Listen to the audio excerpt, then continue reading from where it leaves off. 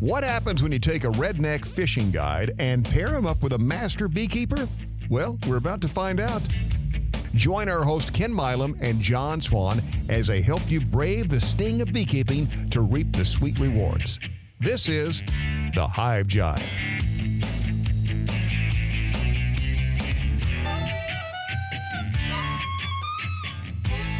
Well, hello everyone, and welcome to our second episode of 2021. Hopefully everybody is staying nice and warm because, oh my God, it's cold outside.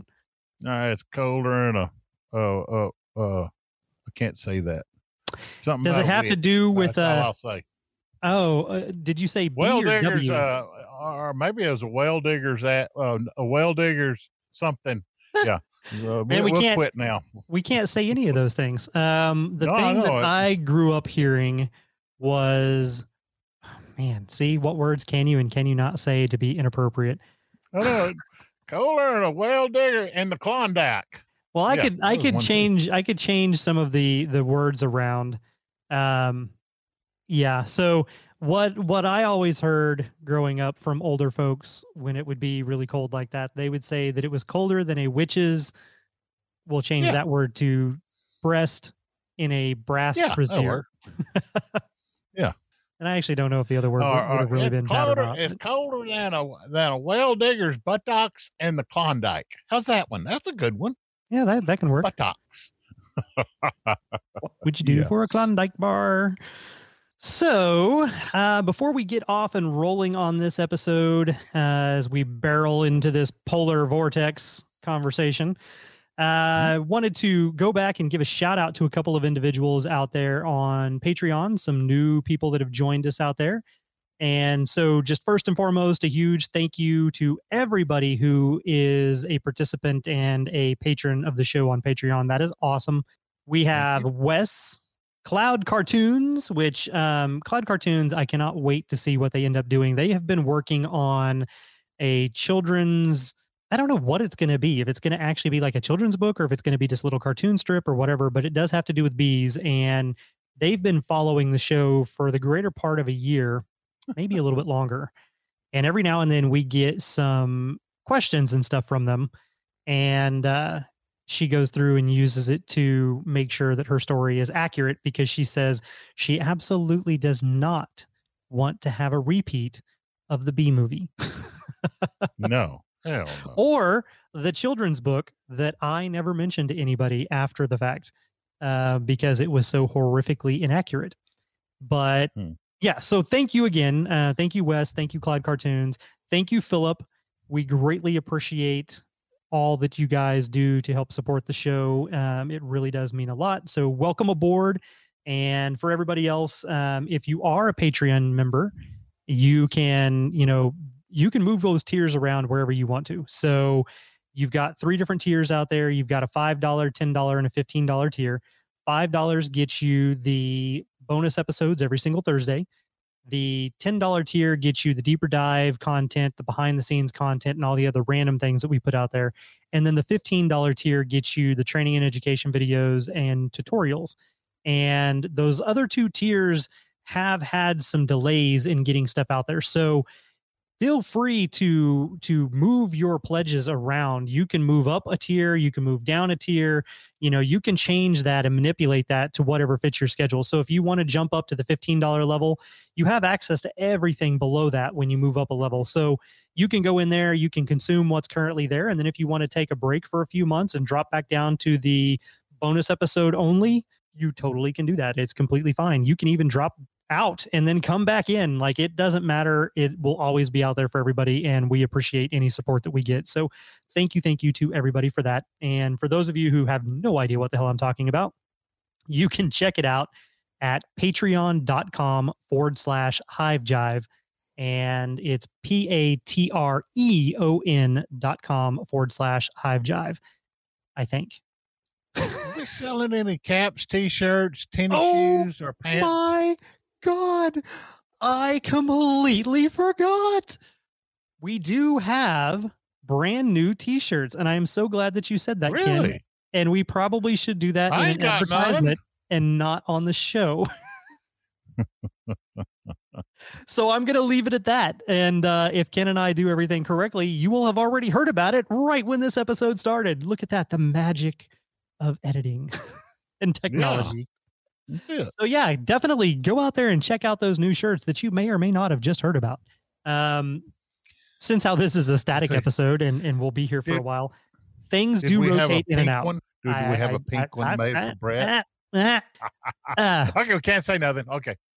So anyhow, but yeah, so there are different articles of things that we put out there, little different things related to the show, swag that you can go out there and get. We've had hats before. We've had shirts before. The designs change. Caps. We rotate through stuff. Caps, hats. Yeah, whichever. So, but yeah, you can check that out. That stuff is at our own website at the Hive Jive. So it's thehivejive.com/store, or just go to thehivejive.com and you will be able to, click on the store link and go down or even see it down just by scrolling down the page. That is also a place where you can find our episodes in addition to your podcast app where you're listening to them now. So, but all of that is neither here nor there. It is above and beyond the whole point of today's show, which is, holy crap, it's cold outside. Or more appropriately, welcome to the Polar Vortex. Yeah, that'll work. Okay. So, and it's going to get colder. Well, I'm hoping that by this point we are done with it. True.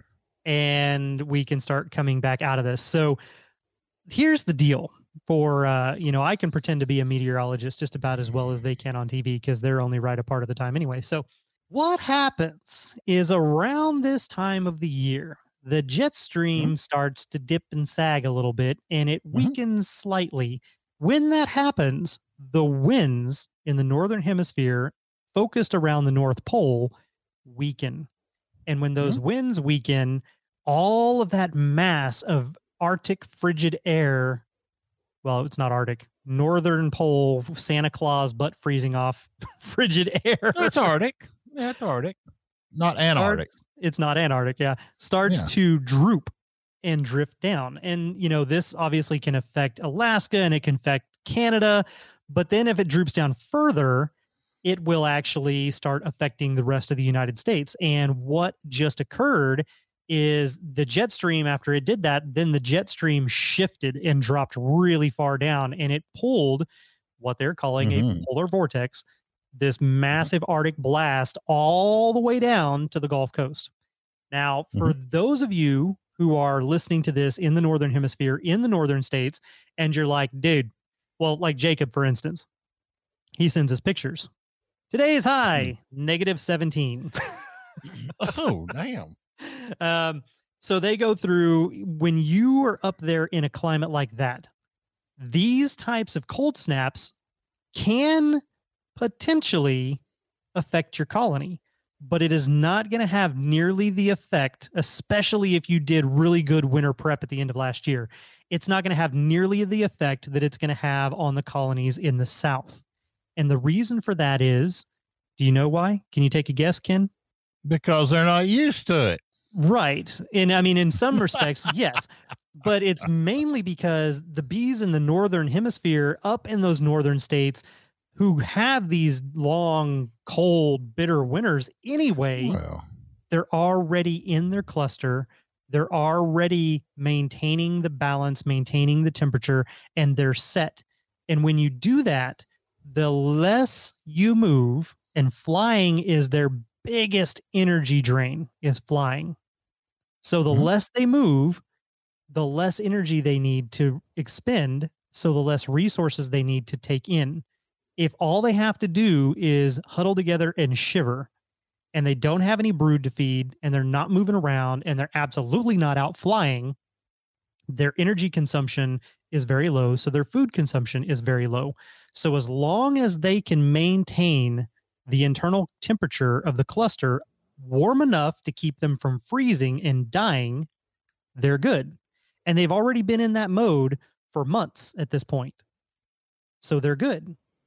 So when the temperature has already been 30 degrees or 20 degrees, and then this polar vortex rolls through and your temperatures drop down to -10, yes, it is super cold, but if you've insulated your hives and they've been maintaining and doing well thus far, they will roll with the punches, and they might have to shiver just a little bit more to be able to maintain that temperature threshold. And they can actually, Fahrenheit wise, they can actually survive in the 50 to 60 degree temperature range. It's sluggish for them and they can't do a lot, but it's still warm enough that they don't go comatose or die. And so the colony doesn't have to have this massive increase of heat to survive this massive cold blast. Now, on the flip side, what were your colonies doing the last time you looked inside them down here? Oh, this fly. Well, some of them, I even found uncapped cells that are full of liquid. Yeah, and but what else are they doing? What else is going on in those cells? Oh, they've been picking up pollen and such as that out of. Well, I sent you a picture of a bluebonnet earlier this week, and so they're already out hunting pollen and nectar, and the mistletoes are blooming, so they're on top of them, and what does that do though inside the colony? I'm trying to lead you to a specific point here. They're trying to. They're taking care of their stores. They don't want to lose their stores. So that's you're missing a key thing. What does pollen encourage? They want to sting my butt. What they want to do, but no. Inside the colony, what does pollen encourage? Do what? Inside the colony, what does pollen encourage? No, it's the brood building. There you go. That's what I was looking for. So down in the southern states, in the southern part of the United States, it's been warm. We've had 80-degree days. We've had all kinds of crazy stuff going on. And so our bees are far more active. And they're out there, they're coming, they're going, they're doing all their stuff. Like you said, they're foraging, they're flying every single day, which is an energy drain, right?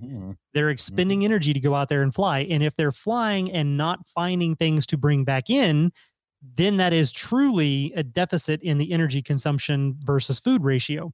So they're going to be consuming more food because they're expending more energy, and they're not bringing in food necessarily to replace what they have expended. Now, in addition to all of those things, they have started brooding up. Some colonies, based on their genetic lineages, may be a very, very small cluster. Other ones may be several frames of brood. It really just depends. Now that right there, that is the key difference and the detrimental aspect to what happens when this polar vortex comes all the way down here.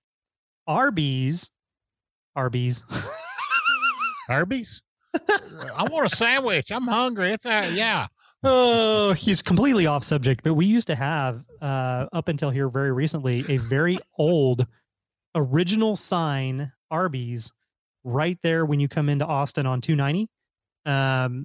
Over by the Central Market. It was right off the parking lot of the Central Market and the Cavender's Boots, and it's gone. It's closed. It literally was like overnight it vanished. That Arby's went away? Yeah, and they took down the sign, and that was the first thing that I noticed was the sign was gone, and then I got to looking, and like everything was gone. It's just the shell of a building, and it happened overnight. Wow. It was just poof, gone.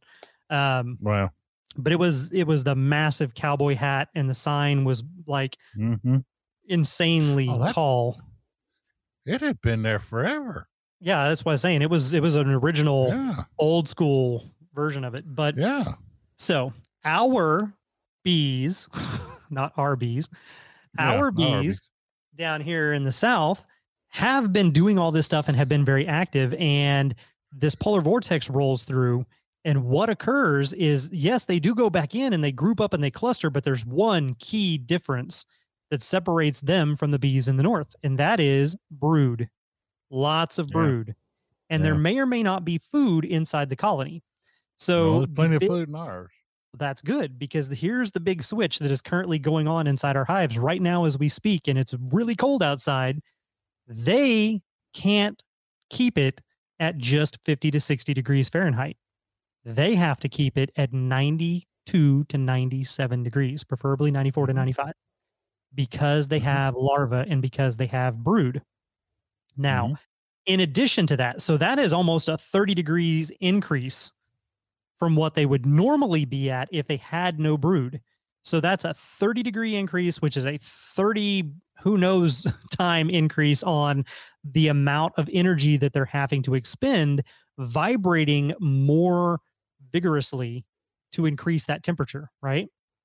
Now, Mhm. in addition to just vibrating to keep the temperature where it is, they also have to feed the brood and feed the larva.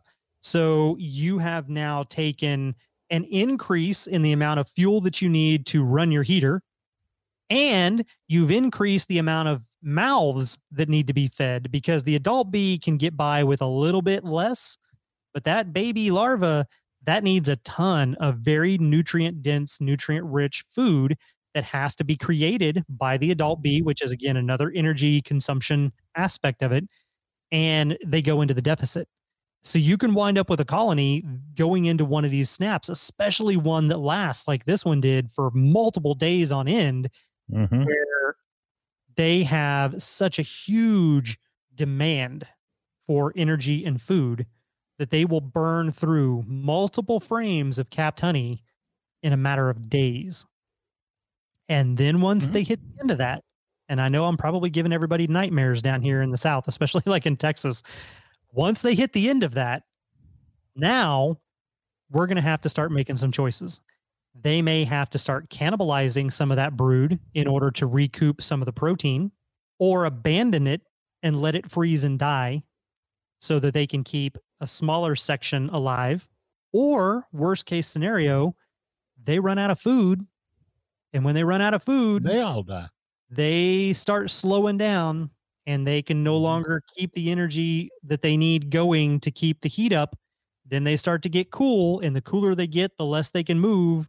And then all of a sudden, you end up with this double edged sword of what happened first. Did they freeze or starve? Because it's probably a coin toss. So, that is one of the reasons why you will hear beekeepers from the South talk about things like this and make such a big deal out of a polar vortex, when those of you up north are like, and your point? It's already been Yeah. cold up here forever. What are y'all complaining about? That's like in one of the uh, lines that Max, my son, follows. He says, "Dad, it's going to get cold." I said, "Yeah, all our bees are in good shape." Yeah, he says it. He says there was one guy on this farm, and he follows. He says, "This guy says, why are y'all complaining? My bees have made it through 40 degrees below zero." Yeah. I was sitting there, And that's yeah. that's absolutely true. We've got a listener who is up in Alaska, and she's part of Hives for Heroes, and her bees survive. But the difference is that gradual descent into cold, the steady, long, quote unquote, hibernation in that temperature, Hmm. and then the gradual increase in temperature and coming out of it.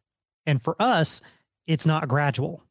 It's 80 degrees No, today, and tomorrow it's 40. And then for the next yeah, 5 days, it's only 30 degrees outside. And yep. because it was up in the 70s and 80s, right up to that point, the bees were out merrily doing all this stuff that they shouldn't have been doing, expending all these extra resources Mhm. and energy things, and raising all these babies. And then all of a sudden, whammy, it just, the whole world flips Yep. upside down on them. Well, if we were good beekeepers and took care and made sure we had plenty of stores and everything, they ought to do good. The only two I'm worried about are my top bars, because both of those have small colonies in them, and I probably should have put a windbreak on them, but I didn't. I may go do that here in a little bit, but we'll see. It's already happened, so nah, Yeah, I was going to say, we'll see too little, what too late on happens. that one. Hmm. If Oh yeah. the damage is already done, if it was going to be done, basically. So, and that's kind of how it's unfortunately, it's just kind of how it is. And everybody has heard me say it, for 2 years now. February is always the worst for us here in Texas. And if you're going to lose colonies, that's usually when it happens. And your colonies may have done great over wintering, quote unquote, wintering here, with what we had going on, but then they're just not ready for that.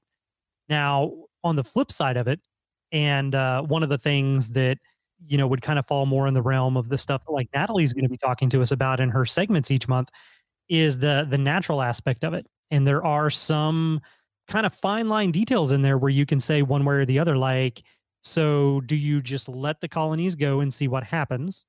and, the ones that survive are the ones that should have survived? Or do you intervene if and when you can? And even on Les Crowder's aspect of it, he will tell you, when it comes to mites, when it comes to diseases, when it comes to a lot of these other things, it is survival of the fittest and kind of a Darwinian type approach to natural beekeeping. But when it comes to an aspect of climate change or a massive dearth that comes out of nowhere and suddenly there's no food, do you let your bees die when really that was just completely out of control? Or do you go ahead and intervene and feed them? And in those instances, he will feed his bees. The rest of the time, though, they're not going to intervene. They would prefer that the bees actually do their own natural thing. And, if they're out there foraging and they're finding stuff that makes them think that they need to start brooding up, then so be it. But if they're not, especially if they've got, like that Russian carniolan kind of genetic aspects to them, they don't get too wound up too quickly. And they may take a little bit later into, very late winter, early spring before they think about brooding up. That's actually better. It's to their overall benefit that they do that. Whereas it's to the detriment of like an Italian colony that's just like, whoa, and then February, kicks their butt.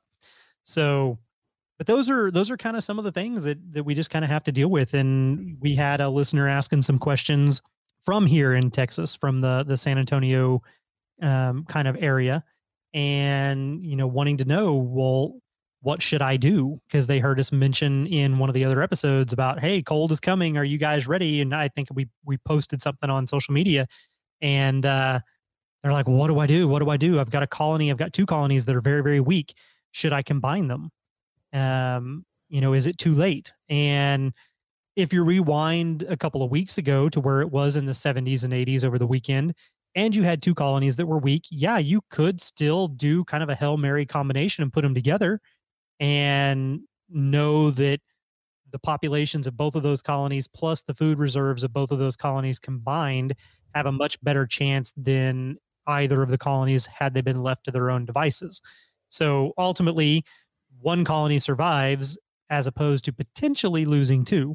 And, the other side of that too, though, is insulating them. If you can, like you said, put up a wind block or put the foam core insulation panel on the colony, on the hive, and help that colony better regulate the internal temperatures, that can sometimes be all that it takes and make that turning point of being able to maintain the internal temperature without having to use as much energy to do that and help that colony get through and survive on the other side of that as well. So there's a lot of different aspects to it, really. But like you said, here we are. It's Monday. It's been frigid, and we colder than heck yesterday. We're just not out of it yet, and we'll have to see kind of what occurs and who survives. That'll be the next thing. Sometime after this week, maybe. I don't really know what next weekend's going to look like yet, but one of these days when it gets warm enough, I'll have to go back out to the farm and drive around out there and peek and go back to the hotel and, check on all my little cubby holes that have bees and see who is still active, who survived that last little oomph and who didn't. And then, and we'll talk about this maybe on next week's episode, but for those of us down here in the South, if this horrific cold, I'm just going to keep making it sound as bad as it can. If this cold is done and it doesn't look like we have anything else coming in the next kind of 14-day outlook, well, then we can start considering what is our spring prep going to be and what do we want to do with our colonies. And that's kind of how we will move forward from there. But Mother Nature, no matter what, we're all at the whim of Mother Nature. Yep. And the ice walkers will be here for long. That's what it is. Yeah, that's what it is. Game of Thrones, man. Khaleesi failed. They killed her. Mm-hmm. The Ice Walkers got free, and they're coming down here. Yep. Thanks, Canada. Thanks for letting the wall down. It's all your fault. Oh, well. I want to know from our southern listeners, our friends from you mean Australia, way south? And do they call a southern cold front? Do they call that a southerner? Well, we call our northers. Do they call them southers, or do they just call them cold fronts? I don't know. There you go. Brett, tell us, or whoever who wants to holler, jump in here. We got plenty of them out there I that know. I'm sure would be more than happy to go through and do that. I mean, Brett, obviously, being on the show in various forms and fashions over the last year. But we've got Rachel and Will, and there's several out there that are very vocal, both on the show and on social media. So I'm sure there'll be plenty that will just be happy to let us know that. They are probably in the full flow. Let's see, here it is. Are they in early summer now? No, they're in late summer. They're coming into fall. They're in late summer. Oh, yeah, that's right. Yeah, because they're the opposite of us. Yeah, so we're coming out of winter when they start getting ready for winter. So it could be. So they're getting ready to start harvesting. I'm thinking a lot of them have already done it. Some places up there, they have flow all season. Some of them have really big flow at the very beginning and one at the very end. It's just like us. Australia's huge, and it's got all the different climates, and so you're going to have all kinds of different aspects as to what's going on. Yep. It's just an island. It's just an island. Just an island. Can you walk across it? No. And there's gold laying all over the ground down there. I've seen it on TV. Yeah, well, I mean, Mr. White Walker, don't believe everything you see on TV. Yeah. Right? Austin and your volcanoes and your Santa Ana winds blowing through the hills. Right, that stupid show. Yeah. Mm-hmm. Santa Ana winds don't happen in Texas, people. That's California. No. Get your story straight. And in Florida, they have what winds are they have in Florida? It's Florida. The Seminole winds. What's the name of the river? There's a river there. It's called, I don't know. It's the Seminole winds, I think. Yeah, Seminole winds. That's what they are. Seminole winds blow. Mm-hmm. Yeah. See? I knew. I knew because of the old country song. Yeah, I know. So we're going to wrap up our episode today with a listener question. Okay. And this one comes in from Becca. And Becca says, "Hey guys, I am so glad that you're back. I've been missing my bees, missing my favorite master beekeeper, my favorite striper guide, and all my favorite behind the scenes folks from my favorite podcast. I've got a couple of questions. First and foremost, fondant. How is making fondant safe for the bees when we shouldn't be boiling sugar in a solution? I was about to make some because it's easier on the ladies than the candy boards, but now I'm not so sure." Okay, so right there, we will stop real quick and say you are absolutely correct. Making fondant can be done in a couple of different ways, and there's two problems to it. So queen candy is almost the same as fondant, and there are a lot of recipes that actually have you do it the same way. Queen candy is made from powdered sugar, and powdered sugar has additional additives and things to it that actually create solid waste for the bees and is not good for them, especially in a winter climate. Now, it's okay for queen candy because it is a small plug and just a few of the worker bees and nurse bees are really eating at it and trying to get rid of it. The queen doesn't really partake in it so much as the actual workers do. And then the workers will convert that over into a royal jelly food that they can feed the queen. Now, it's also summertime when you do that, and it's warm, and the bees can leave the hive and relieve themselves. In the wintertime, they can't do that. And if you feed them something that has a lot of solid mass to it that can't be digested easily, you can give them the bees' version of dysentery.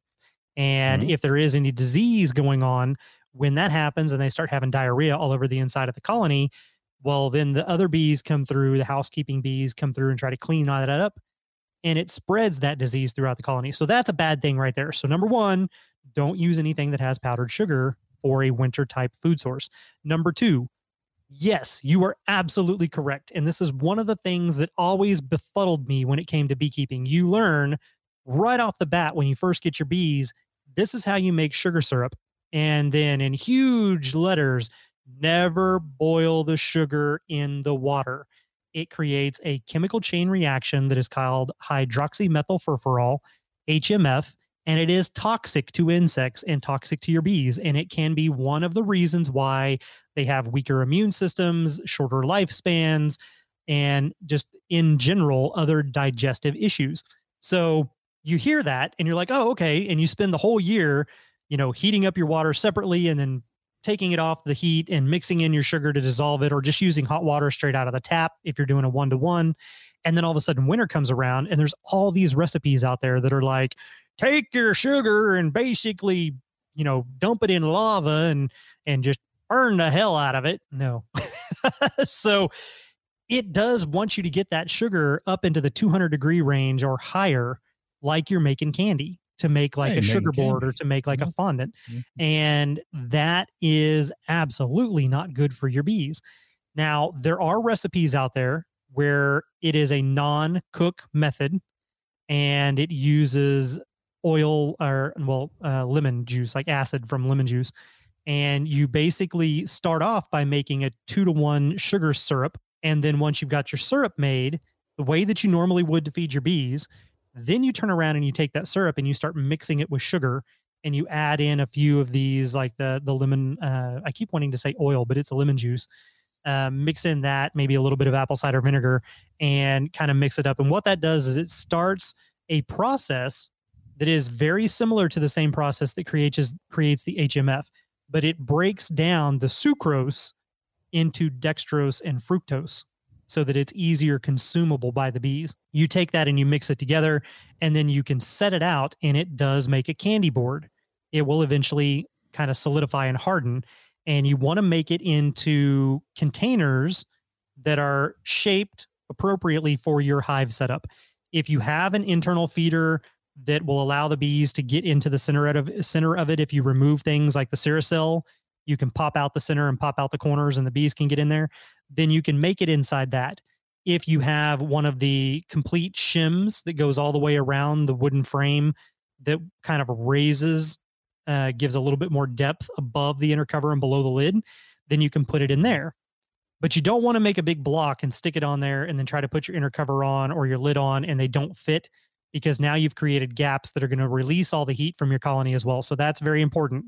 Keep in mind when you're making this, the shape, the height, the depth, the width that you're going to need to fit inside your specific scenario. Now, the easiest thing to do is the sugar mound or sugar camp method.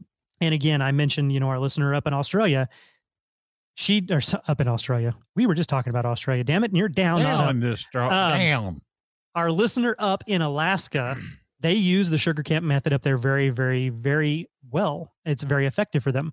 And it's better when you start off at the very beginning of the year to do that, because the sugar is literally just granulated sugar that you mound in there.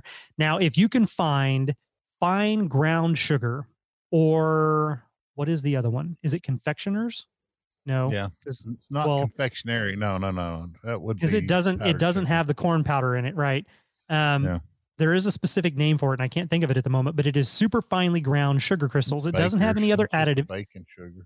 Kind of, yeah. It doesn't have any other additives to it, but it is super fine ground. That's even better, because the smaller, the finer the crystal, the easier it is for the bees to actually go through and consume it, because they don't chew it, they lick it.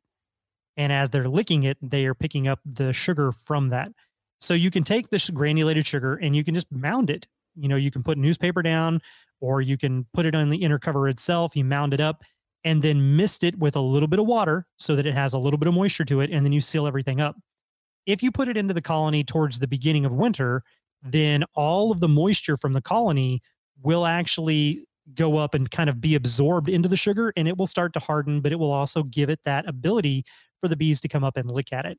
So those are the two primary things that I would suggest that don't involve cooking, that can actually create an emergency food source for your bees without creating the HMF that would then be toxic to the bees. And at the same token, it is not a liquid, so therefore it is not stimulating brood production and brood growth unnecessarily. It's just an emergency food supply that the bees can need. Now, the downside to it, though, is if you put it in there and it gets so bitterly cold that the bees cannot move, then even though it's right there, they're not going to be able to get to it to partake in it, to be able to then get the sugar needed to continue, burning those energy reserves and vibrating. But the same is true for honey. There could be a solid frame of capped honey just one frame away from them, But if it is so cold that they can't break that cluster and move, it doesn't matter. And you can have colonies starve and die with full capped food stores right beside them because it was so cold that they couldn't actually get to it to partake from it. So that can occur. But thank you so much, Becca, for reaching in with that question there. Also, she wants to know if there's any possibility of us doing an episode on apitherapy. She said that she's fascinated and the research is so exciting, and she thinks it would also be a ton of woo-woo out there. Oh, I got it. But I know there's a ton of woo-woo out there. Helps if you read the whole sentence. So yes, that is absolutely something that we can put in for this year, is to go through and have an episode on apitherapy and the different uses of it. That was one of the most fascinating classes that I went to. There was one convention that I had went to, I want to say it was a couple of years ago now, and I found myself very bored. I went to all the different classes, listened to all the lectures. I had my notebook, and I didn't hardly take any notes whatsoever. And then I went to this one apitherapy class, and I filled up page after page after page of notes because it was so fascinating and it was so unique in the way that they were presenting it. And it was kind of a breath of fresh air to get some of that knowledge in there. So yes, we will absolutely work towards having an apitherapy episode. Thank you for the suggestion so very much. Mr. Ken, is there any other little things that you want to throw in there before we wrap this bad boy up? Not really. I think everything's good. But Max has got his little nuke over there. He's worried to death about it. He's got a 5-frame nuke. He has insulated it with insulation. And the other day, he said, I'm going to open it up. No, you're not. You got to leave them alone and let them. They got to keep it warm in there. So he says, okay, well, do I need to put insulation on the bottom board? I says, I don't know. Ask John. Did he ask you? No, he did not ask me. Well, well, it's too late now, but should we have insulated with our listeners that are listening? Should we have insulated the bottom board? I do sometimes. On a hive that's actually setting down on a solid surface, it's not as big of a deal. But for like the top bars where the air can go all the way around them, I insulate the sides, the bottom, and on top of the bars. So on a Langstroth, though, if it's just sitting, like if I have it sitting on double pallets, maybe. I mean, it really just depends. Cinder blocks. If it's on cinder blocks, probably not. Yeah. And then we got, I've got 4 nukes. I don't have anything in them yet, but they're all made out of top bar nukes that are made out of 2-inch material. Got a long lane that's made out of 2-inch material, bottom, top, everything. Got top bars that are made out of 2-inch material. So I'm looking forward to playing with those this next year, and we can talk about that too. So that's where I'm at right now. Along with your 2 packages that you ordered that you didn't order that you ordered. Yeah, the 2 packages of the nicest bees grown. Yeah, whatever. We did have one of our listeners, James, send in a message. Says, love the fact that the 3rd season opens with Ken confessing that he's gone ahead and bought a package of bees and then a second package. Well, I lost so many last year. I decided, well, I'm not going to do it this year. I'm going to grow the hell out of them. Well, best of luck to you, sir. Going to put pollen patties in there and feed the hell out of them and see what happens. Oh, yeah. That's the other part of his comment down here, too. He says there's like 2 crying, sideways, laughing faces. And then it says, and doesn't he know by now that you're not a fan of pollen patties because of hive beetles? Oh, well. I know that, but yeah. Oh, we're planting you ought to see all of the seeds out where we have our bees over at Mike's. He's been clearing out brush. And we've been going in behind him putting wildflower seeds out. So no telling what we'll have. If it starts raining, it's got to start raining one of these days. True. Fingers crossed. Yep. We did lose 1 colony. One of the 10 bars that I got off of Pam, we lost the other one of it. And on it. That was prior to the cold snap. Just FYI. Oh, for yes, that everybody was prior listening. to. Yes. Yeah, it wouldn't do the cold snap. No, that was prior. But we'll talk about that on another episode. Yeah, sounds good. Yep. Well, in that case, then let's go ahead and call her good for the week. And for everybody out there on Patreon, we will talk to you on Thursday. And for everybody else, we'll see you right back here on your favorite podcast app, whatever that may be, for another main segment of the Hive Jive. Until then, everybody be good. Y'all be safe, stay warm, keep the rubber side down and the shiny side up. How do you do that on ice? You don't. It's upside down.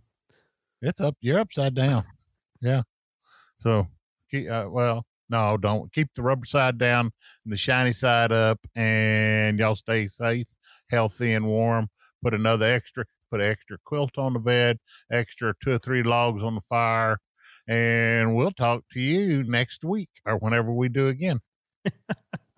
Dude, you have the longest goodbyes. You could make that like 2 words.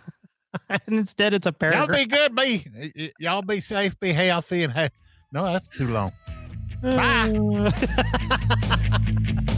The show might be over for now, but the sting won't last long. And if you haven't already, be sure to subscribe to our podcast, as we'll be swarming in with new episodes Mondays of each month. Until then, behave yourselves.